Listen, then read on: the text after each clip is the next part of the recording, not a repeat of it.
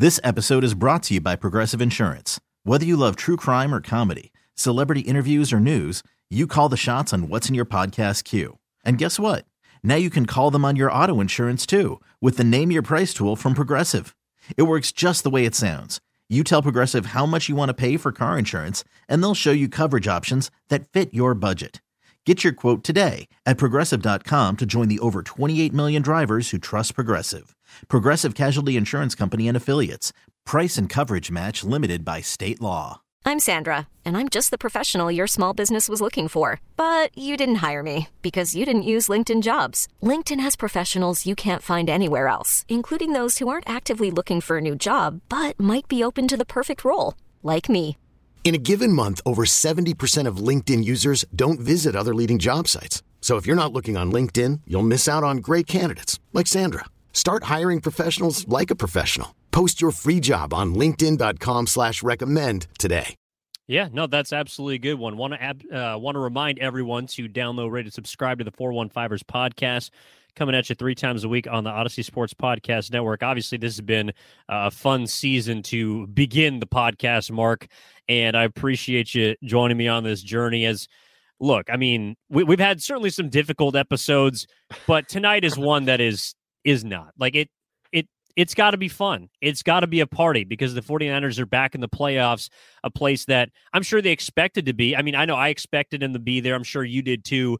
But after the first 7 weeks, it was kind of looking like, well, you know, they're not too far out of the NFC West. Seattle is playing pretty well, but you never really know the way that this thing is all rolling. And, you know, to go from Trey Lance, then week 2 to Jimmy Garoppolo, and then you move on to Brock Purdy 2 weeks ago. It's kind of hard to put into perspective just how wild of a season this has been. As far as Brock Purdy's performance tonight, though, I mean, we kind of touched on, at least I thought his confidence was just, it was palpable. Like, I know he wasn't that great. And in fact, the oh-no throw that you were talking about earlier that, you know, may or may not have been intercepted, if not due to a flag. You know, there were some throws before that I thought were off. You know, to begin the second quarter, there's a couple of throws. There's one like in the flat. It was really when Seattle started to kind of dial up the blitz, but he completely missed Christian McCaffrey in the flat on one, followed it up by throwing a ball short to Brandon Ayuk. I thought that we saw Brock Purdy's arm strength or lack thereof show up a little bit tonight against Seattle, so that'll be something to note. But I can't say the moment was too big for a rookie, 7th rounder or not. Like, I can't say that the lights were too bright at Lumen Field and that Seattle was a team that got in his head. Like, he maybe didn't play as well as he did each of his first 2 weeks as the quarterback. But, I mean, Mark, he gave me a confidence in him that, like, even if he made that interception and even if Seattle had gone down and scored, I believe Brock Purdy would have came out the next drive as the exact same dude as he was before he threw the pick. Like, that's kind of where I see him as being maybe a little bit different than both Trey and Jimmy. Jimmy's gritty. Trey, unfortunately, we haven't got to see as much. But for me, Brock Purdy has already kind of put himself in a different category when it comes to composure. I guess is required of someone to be successful in this league.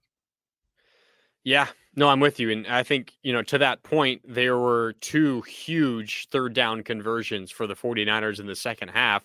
The first was a 3rd and 15, about 5 minutes left in the third quarter. Niners up 21-6. This one was less about Purdy and more about Ray McCloud and maybe even more about the Seattle defense. 3rd and 15, Seattle brings pressure. Brock Purdy, just a simple little drop-off to Ray McCloud over the middle. McCloud runs to the left boundary and barely gets the first down to convert a 3rd and long. They ultimately don't end up scoring on that drive, but just to, you know, give your punting unit some more room, you pin Seattle back eventually. That was a huge conversion. Again, not as much on Brock Purdy, but just being able to get the ball away, impressive enough against a blitz.Maybe the single most impressive throw, in my opinion, Evan, and there were some good ones to choose from. 3rd and 7 from your own 4-yard line. You're up 21-6, about 12 minutes left in the fourth quarter. This was, I think, the play of the game for Brock Purdy, because if you don't convert You're punting from your own end zone. You're up 2 scores. Seattle's going to get the ball probably around midfield, even if it's just a not much of a punt return. They go down and score. Suddenly there's still 10 minutes left and you're only up by 7 points. The Lumen Field crowd is suddenly feeling themselves, and who knows where the game moves from there. But no, Brock Purdy stepped up, 3rd and 7 conversion to guess who? 3rd and Juwan, who, regardless of who's throwing the football, he is the 3rd down target. He had a couple of 3rd down conversions in this one. That was a huge play and another moment, Evan, where we saw Brock Purdy look poised beyond his years. 3rd and 7 conversion from your own 4-yard line with Seattle fans basically breathing down your neck from behind and that small part of the field back there. And you get a conversion. You give your punting team some room. You waste some more clock. And ultimately you win the game large part because of that conversion. Huge conversion for Purdy and Jennings at that moment.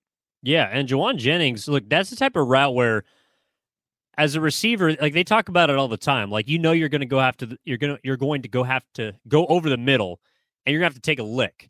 And Brock Purdy is basically, that was a good throw, but he's putting a hospital ball in Juwan Jennings' hands. Like he knows that he is going to get blown up by either that inside linebacker or safety that's coming down, because they know exactly what the first down marker is. They know that Juwan Jennings is a guy that, sure, maybe he doesn't have the route running ability of Ayuk. He doesn't have the physicality of Debo, but he is a go-to target for this team. Like they are trying to dislodge the football knowing that he's probably going to catch it. So that's a huge play. Kyle Shanahan talking to the media right now, talking about Brock Purdy, quote, "He's definitely the most poised rookie I have ever had. He was poised all week, even being unsure if he'd be able to go. Didn't have any options or choices. Purdy got comfortable and better as the game went. It was pretty unbelievable." I think that's what a lot of fans were thinking watching the game, Mark. Have we ever heard Kyle Shanahan say things like that about his quarterback? Ever? I mean, he's been so complimentary, but it's never seemed like it's been at that level. I don't know. It's wild. No, he definitely doesn't bow down to, I mean, honestly, he doesn't really talk about a lot of players like that. I mean, outside of the quarterback, I know that maybe players don't get as much praise, but no, he does not talk. I don't remember him in Atlanta talking about Matt Ryan and the few press opportunities that he got as the OC, talking about his MVP like that. I know Matt Ryan was a veteran quarterback, but it's an interesting note. And look, it just goes to show how unbelievable and how randomly, pleasantly surprising Brock Purdy has been this year. I mean, and I don't know too, like, I also think the entire poise conversation to me is something that does apply to each and every member of the 49ers. Like you just see it even on defense, and that, it's from DeMeco Ryans, who also, as you've said multiple times throughout this podcast, is not going to be with the 49ers next year. No, he's going to get a head coaching job if he wants it. True. Which I would assume that he does. But everyone on this team has this sort of next play mentality. I mean, even a guy like, Talanoa Hufanga, who has been burnt a couple of times in recent weeks on big play scores. He came up for some big hits. He forced a fumble earlier in the game with a big hit on Geno Smith. I mean, Samson Ebukam, who I know went down late with what looked like an injury. It was getting to the quarterback. Like, there's just so many different dudes that step up, including Mark, the midseason acquisition that has honestly been the catalyst for the entire offense. And while I did admit victory lap it. I picked Seattle to win this game, so I can't completely take a victory lap. But I did legitimately believe that Christian McCaffrey was going to get a workhorse type load, 25 carries minimum on the ground. He ends up with 26 touches on the ground, 6 catches, 138 yards and a touchdown. But even watching it, Mark, like I was kind of wowed. I didn't know he had that in him. I just simply thought that due to the situation with Debo being out, rookie quarterback, first game on the road, Seattle division game, a lot on the line, that Kyle Shanahan was going to trust his veteran. But even that was impressive. Yeah, 32 total touches, 138 yards, 108 of them were on the ground on 26 carries, and of course had that touchdown late in the first half. He was incredible, and even when he wasn't getting the ball, Evan, he's still having a gigantic impact on the play. The Niners' other 2 touchdowns, they scored 3 touchdowns in this game, one by McCaffrey. The other 2 went to George Kittle, and Christian McCaffrey was directly involved in both. First score of the game. It was I'm surprised we haven't talked about this play yet. Maybe the best play design of Kyle Shanahan's career to this point. Ray McLeod in motion. The Niners are in a shotgun from right to left. McLeod runs behind Brock Purdy with McCaffrey on his right hip.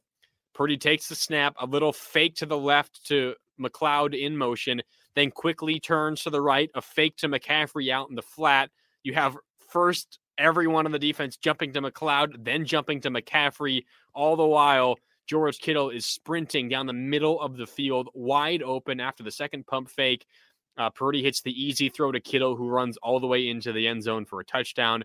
Niners on the board. They take a lead early. Then early in the third quarter, not the same play by any stretch of the imagination. Kittle's lined up on the left side of the offensive line. And all that happens is the Niners run Christian McCaffrey out to the left flat. The Seattle defense so worried about Christian McCaffrey, who had been gashing them all game long. They jump. You can see like 3 defenders run with McCaffrey, one of whom, maybe 2 of whom, are supposed to be guarding George Kittle, who just runs past them. Then the left seam, Purdy hits him. He makes a couple guys miss, and he's into the end zone for a touchdown. So to your point, workman-like day for McCaffrey, 32 total touches, 138 total yards, and a touchdown. But he was directly involved in all 3 Niners scores. He is an elite weapon, one of the best, if not the best weapon in the NFL. And he certainly showed why in this one. And Shanahan was not shy using him, and as he needed to, because without Deebo Samuel, he needed to give someone the ball 26 times on the ground, and it was McCaffrey. Yeah, he wasn't shy using him as a decoy either. Look, and this is where I think Kyle Shanahan's brilliance sort of comes into play. I mean, sure, he dialed up some creative plays. You laid out, obviously, the 28-yard touchdown from Purdy to Kittle to start things. They come right out of the gates in the second half with another bomb to Kittle. But it's how he sets up everything. I mean, it's like a pitcher that continues to pepper the outside corner soft, and then hammers 95 miles per hour on your knuckles. Like, Mark, that first touchdown to Kittle was so wide open. Oh my God. And Christian McCaffrey drew so much attention because he got the ball 9 of the first 12 plays of the game. Like, Kyle Shanahan told Seattle, hey, we're going to run 23 down your throat until you at least give us an opening to try and do something else, which then turned into George Kittle cakewalking 30 yards down the field in for a score.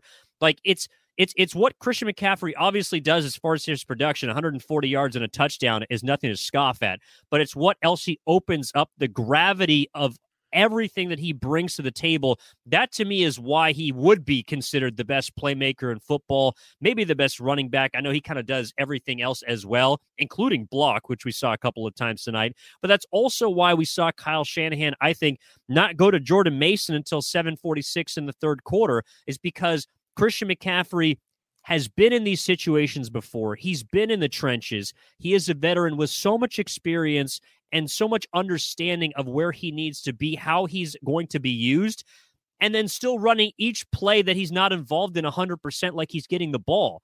So, like, I know it's kind of funny. Jordan Mason comes in, gets the ball, comes out. Christian McCaffrey taps him back in immediately.